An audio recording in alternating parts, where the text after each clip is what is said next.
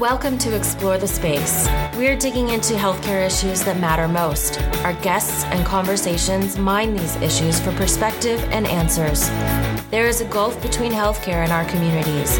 This is the place to talk about it. Now here's your host, Dr. Mark Shapiro. Welcome back to Explore the Space podcast. I'm your host, Mark Shapiro, and delighted to be here for our first episode of 2024. Starting the year off with a bang. Happy to be here. Another year of Explore the Space podcast. We've been going for a while. We're coming up on close to 10 years. That's going to be exciting. And speaking of exciting, a couple of premium shout outs before we start the episode. First off, a shout out to our friends at Practicing Excellence. Healthcare leaders and teams have a lot on their plates and often lack the time and resources that they need.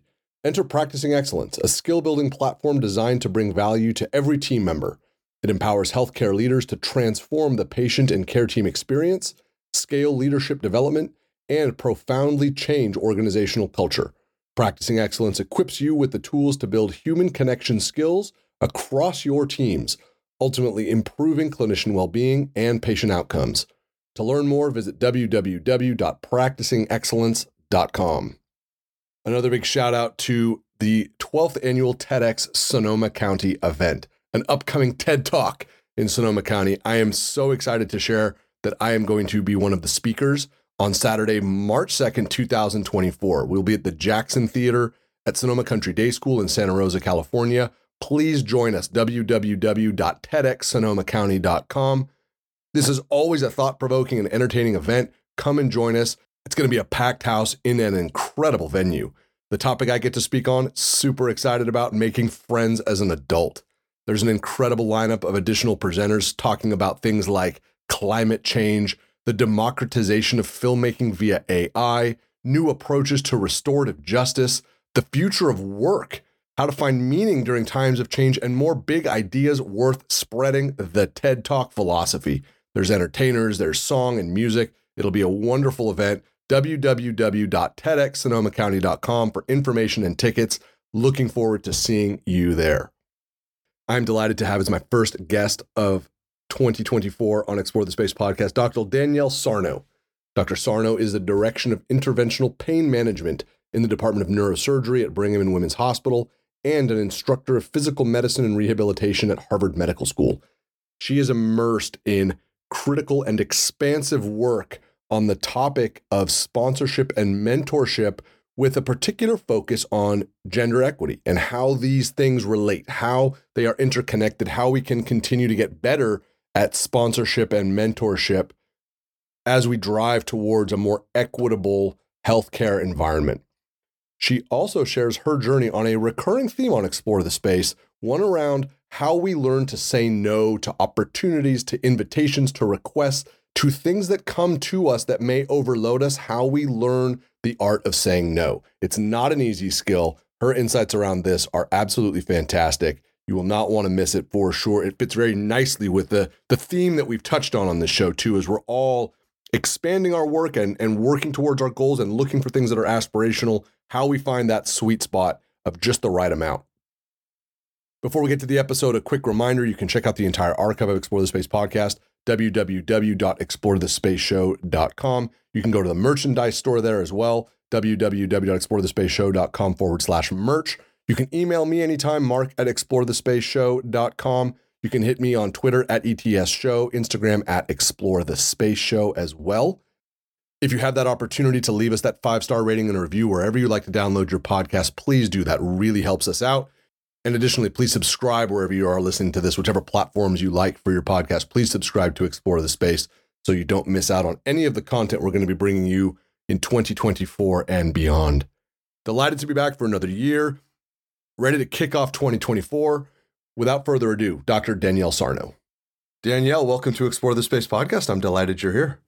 Thank you. Happy to be here, Mark. You're the first guest of 2024. We're going to kick it off strong. I hope you're excited about this. I am excited. Thanks for having me here.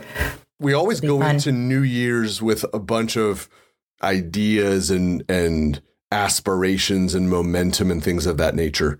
And the backstory here, right? Every year I connect with Julie Silver and say, it's, Women in Medicine Month. Let's do some content around that. She sends me a great reference. This year, she suggested you. It took us a long time to actually put this together. It's not Women in Medicine Month, and that is fine. I am glad that we're doing this to open the year because it gives us the chance to talk about this idea of momentum. And this actually came to me this morning of why am I sort of restless around this topic with respect to healthcare in America, primarily for those who identify as women? And where is this sense of like growing momentum coming from? Do you feel like there is a sense of momentum or a lack of momentum with respect to how we are addressing women's health in the United States?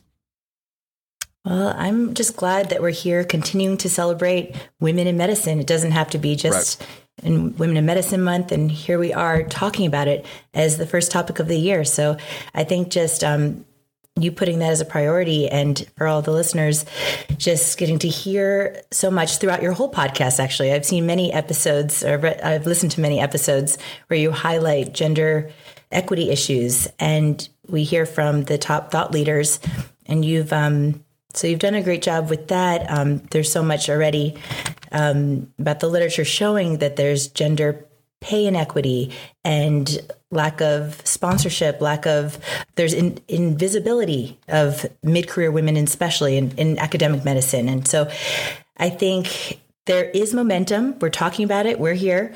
And I see it elsewhere. There's more conferences and retreats related to this topic. So I'm actually hopeful for the momentum that's taking place. Do you feel like momentum becomes self-fulfilling, or does it need like outside sustainment and like nutrition and fertilization and push to keep it going? Yes. Great question. I think it's just the whole team, everyone understanding their role when it comes to pushing forward with these strategies for sponsorship and mentorship. Not just one person or the woman advocating for herself, but all the men who are aware, the he for she's, which I consider you to be based on what I've listened to in your podcast. But so it really is, it's so important for everyone to be aware and just everyone to keep pushing forward all these, these strategies. And I know that a primary space where you put time, energy, research efforts is this idea of sponsorship, mentorship, how to advance yourself, but also how to help others rise in parallel and in series.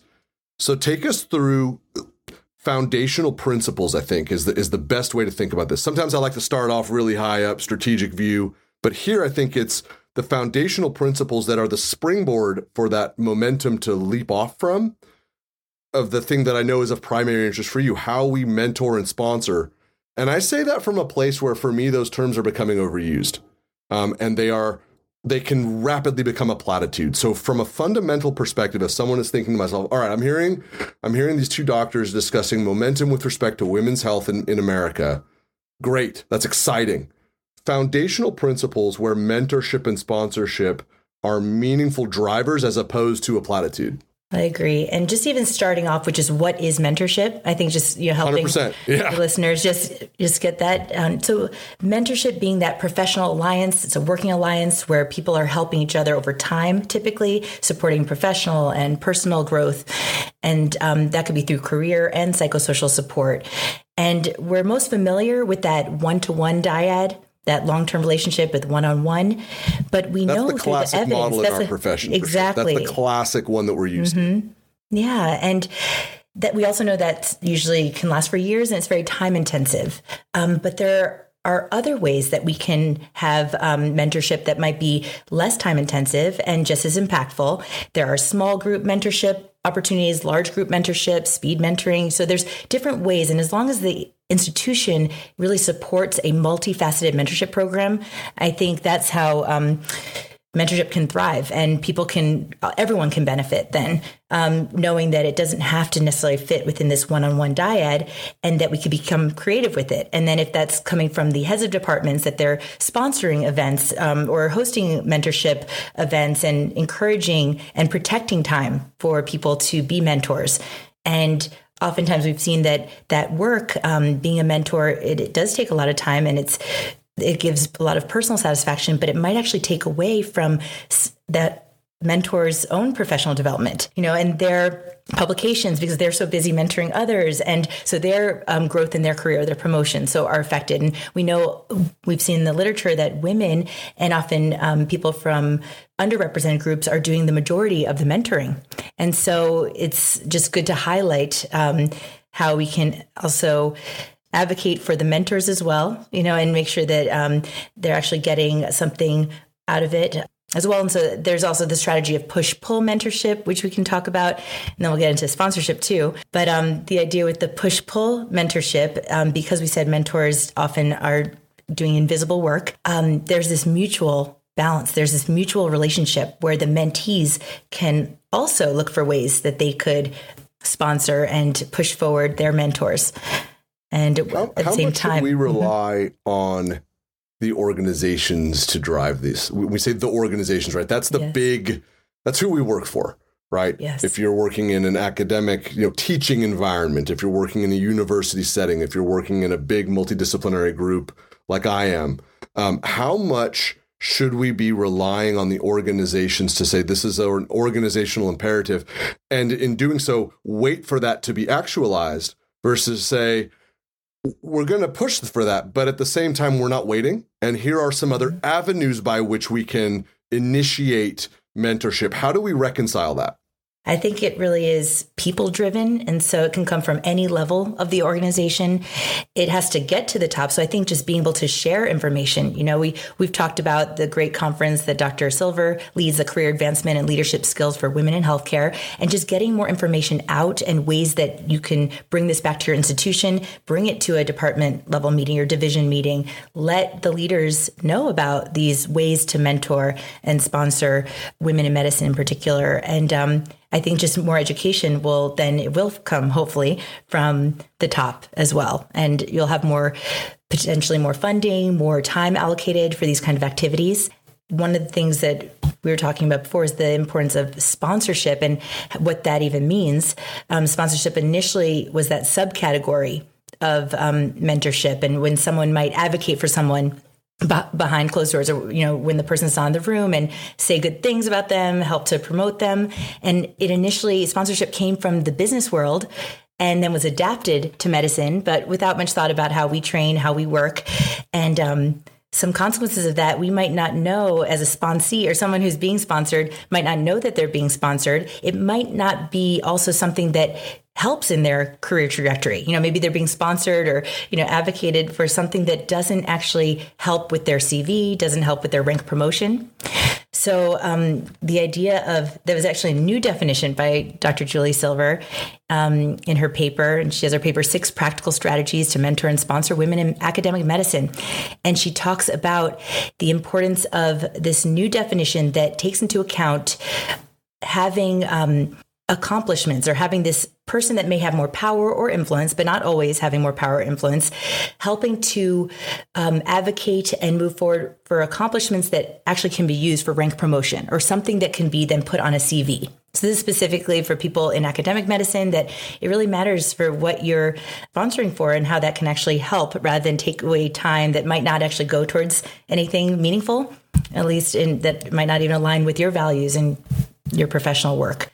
One of the things that Dr. Silver recommends is asking, getting an ask from the actual person who wants to be sponsored, of like, what is the most meaningful? What would be what is the ask? It's important to reconcile those goals because, as you say, is it something that's geared towards promotion? Is it something that lands on the CV? Awesome for some people. For others, they might not be in a role where they are pursuing this sort of academic promotion pathway that's not relevant for them, and that's fine too. How does then the sponsorship and the mentorship help them further those goals? Do you think, though, regardless of the pathway that you're on, are the relationships, the techniques, and the mindset, they're generalizable, right? I mean, yes, it's not one size fits all. You got to shape it to the goals, but the approach would be the same. Yes, I think the approach of asking someone who you think who wants help, what do they actually need in any realm, whether it be something in the creative world or just a connection, an award, of some type of speaking opportunity, engagement in media. So there's so many different ways. It doesn't have to be in academics, of course. That's my So when people reach out right to now. you and they say, when they say, all right, Dr. Sarno, can we have a conversation about this relationship? And you decide we're going to work together. What is your favorite strategy as the mentor to say, all right, person X, we're working together now. I'm going to be your mentor. You know, let's talk about this. What's your go-to strategy? What's the one you like the best? I like really hearing from that person what their goals are. You know, what are their values? What are their goals? How do they want to spend their time? What's the why? And that's what I've done some work myself, figuring out what is my why? Why do I do the tasks and the activities that I do? And I want to help my mentees also find that they're spending their time doing things that align with their values and getting to them to where they want to be. So if there hasn't been much thought about where do I want to be, then we spend some time working on that together. I found that to be impactful for me in my mentoring relationships. I'm glad that you're here because I get asked the same sorts of things sometimes, more informal, I think, than you. And that's where I like to start. So I will follow up. How hard do you push? How hard do you push them in terms of that finding their why or whatever goal setting exercise, things of that nature? How hard? When do you let them say, all right, that's good, or you gotta push a little bit harder? How hard do you push on that one? Well, I think most people I work with do have a sense of what their goals are. They might not know exactly how to strategize getting there, but I give time. I talk about my own journey that I didn't know always why I'm doing certain things. Sometimes we're, as in medicine, we are going to medical school and then we're going to our internship, residency, and we're just kind of going along a path. Yeah. I think, And so it's nice to, So I like to give time and know that for me, I'm in pain management. So I work with a lot of PM&R and anesthesiology residents who are going into pain. So for example, a lot of times people want to do a pain fellowship and we talk about that and their goals. And so I think I would love to hear from you. What do you end up, how do you push, or when do you have to stop? And I think it's a really important thing because as someone who has learned a great deal about mentorship, both from having had really good mentors and learning from people like you and, our big shared community that's really developed over the last decade, I think mostly through social media and our conferences and such things, I push hard. I think it's the opportunity to really help someone reset a multivariable goal setting exercise. Where, like you said, right, there's a prescribed syncopated pathway. You go to medical school and then you select your residency program and then you do your residency and then you select what's next and then you apply for your job and then you become a program director. This is not that. This is that's part of it. But what else makes you feel whole? What are your personal goals? What are your family goals? What else is pulling on your attention? What are your financial goals? It's that. It's looking at the whole person and allowing them to look at themselves that way. One of the things that makes becoming an attending so difficult is you have to look at yourself as a whole person again, because you're no longer having your residency make your schedule for you and telling you where to be and where to do it, and having a little time off and then having your loans come due and these sorts of things. So it's you have to really sit down with some time and be tough on yourself and be rigorous on these exercises, because saying I want to help people is not adequate. And the personal statements we may have written, this is the next level of that. And so it's an invitation, I think, to be much more rigorous. And then also to remember that it's a living document, that it's allowed to change quickly. Yes. Right. You work as an attending for 2 years. You want to move. You want to do something else, do it. You have a different level of autonomy that you didn't have for a decade while you were in training, and helping people find that is really important. Yeah, I agree. And I also find sometimes there are so many opportunities. So sometimes it's about learning to say no. I thought that there's actually some great talks at that conference about the concept of really just, because when you say yes to something, you also say no to other things, and saying it might be no to family time, no to your personal. Are you good at saying no? I'm working on it. I'm really working on it. Right. And none of us say we're not good at it. None of us will say no, I'm horrible at it. We all say, I'm trying hard to get better. Yes, I did tell my main mentor that I will always say yes to what she asks, but because of all the opportunities. But in general, I do feel, making sure that it does fully align with your goals. And that's why getting down to that, really understanding your why means so much. And that's the critical piece of that exercise too, right? It's baked in, but it has to be said. Part of it in this profession and in, just in our lives in general, you have to build the skill of saying no to things. That you're doing yourself a favor, you're doing them a favor, you're doing everyone a service when you are able to exercise that muscle. I am working still, right? Mid-career attending, young family, all those things. Mm-hmm. I am still working at it, working hard on the positive self-talk. So it's an ongoing opportunity for improvement, but it's still there. We all talk about it. How much time do we spend sort of in your professional circles and personal circles? How much does that subject matter of how are you doing with saying no to stuff? Or, I just offered you something and you reflexively said yes. Did you really think this through? How much does that come up?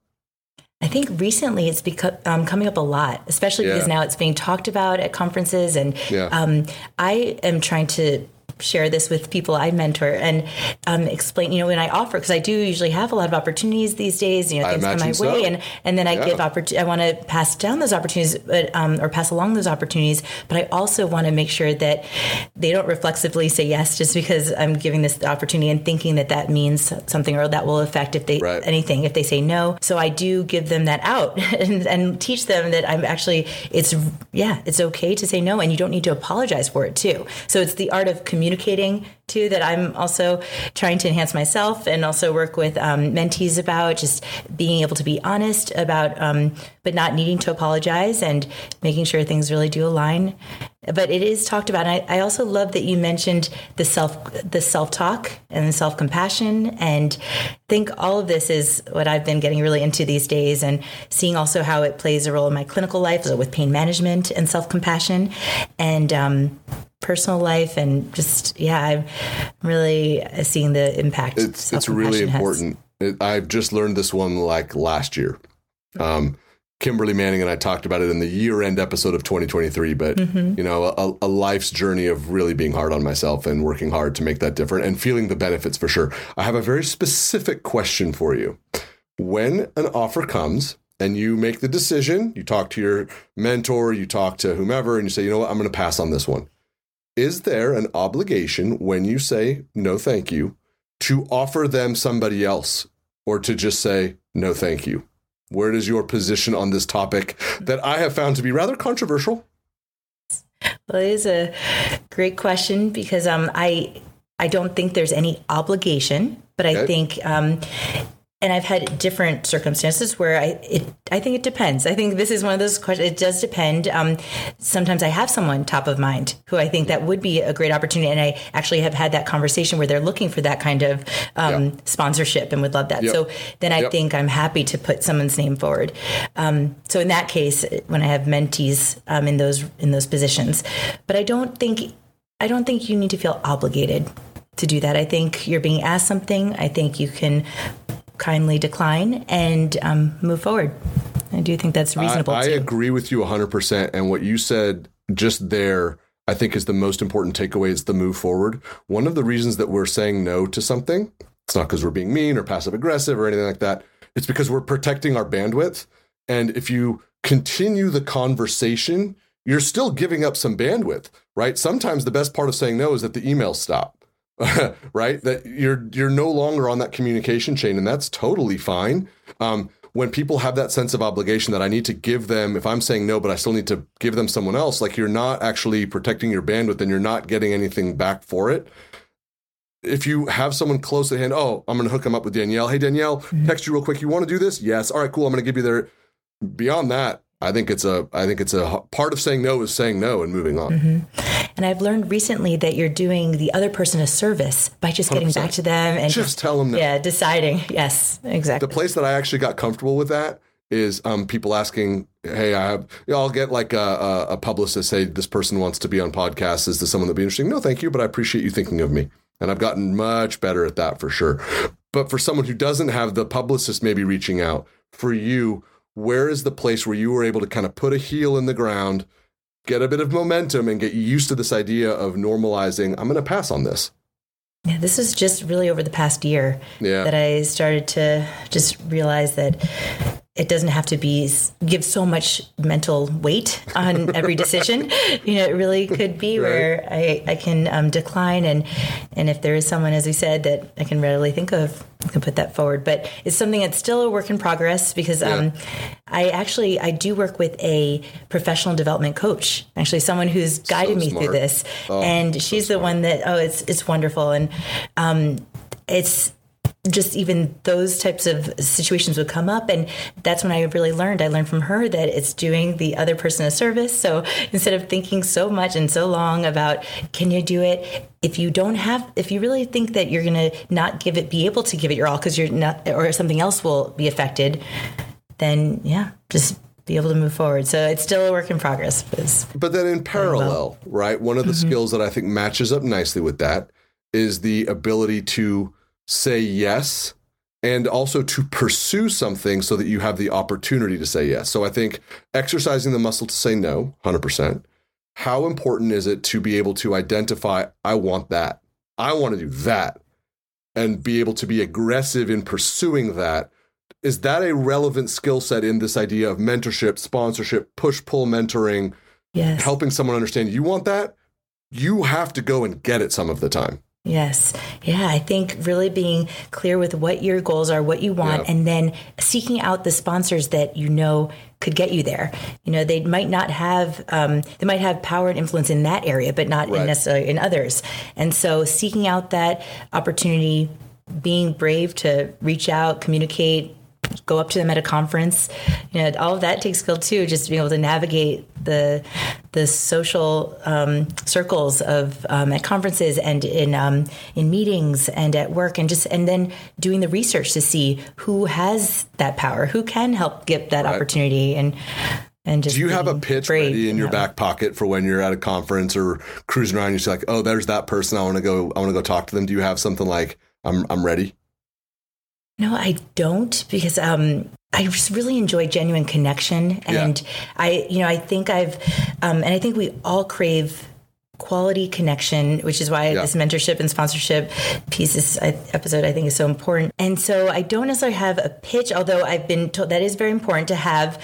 What is your ask? So if I do, I have seen people who I admire, I see their work, and that's just always exciting to get to meet them. And but it is nice going into a connection or a networking event without, with just being open-minded, seeing where the connection or the relationship brings. I agree with you. I'm going to add to the question then. Yes. Have you been able to get comfortable with helping to move the conversation in such a fashion where you can promote yourself, where you can talk about yourself in a positive way, where you can share what you're up to? Not a pitch, but this is me. This is what I do. This is what I'm good at.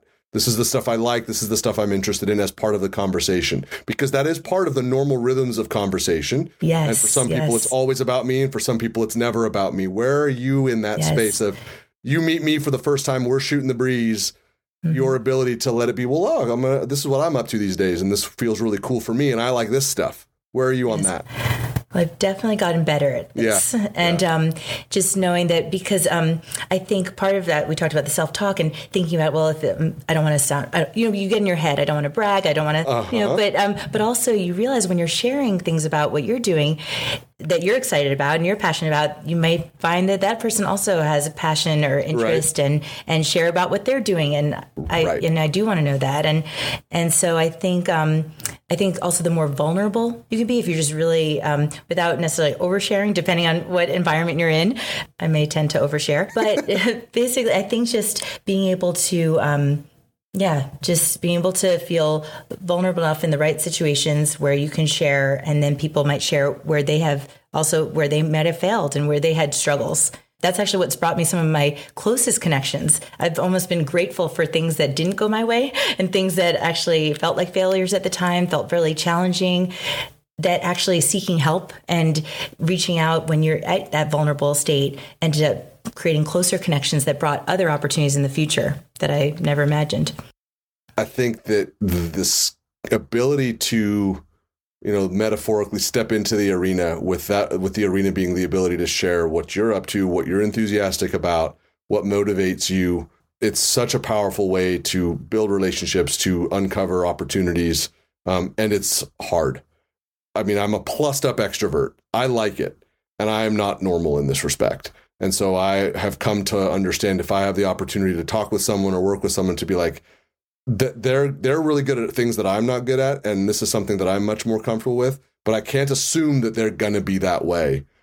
How do we unlock it, right? This critical part of interacting personally and professionally. What sort of things do you like to give low-hanging fruit for someone who's hearing this and being like, dang, next time I'm at a conference, I do need to help conversations move so I can share a bit more about myself. How do they unlock it? I think asking questions actually might be a first step, finding out what that person is interested in, what they're passionate about, how do they spend their clinical time, their days, if they want to share about their families and lifestyle. So I've always been very inquisitive, and sometimes I think, maybe could be intense, if I'm asking so many questions, but I enjoy people. I enjoy learning about them. Right. And so back to you. What do you think? How do you open up the conversation? I fall back on a similar thing, right? It's from a mindset of positivity and, real curiosity. So questions, and then that sort of improvisational yes and approach, right? Building off of what they're saying and allowing some of the things that I would be able to add to it or share in parallel or introduce into the conversation. But, when you're able to use that kind of approach of asking them questions so that they feel, heard and interested in and respected, those things feel really good. Someone that you're just meeting is asking you some cool questions.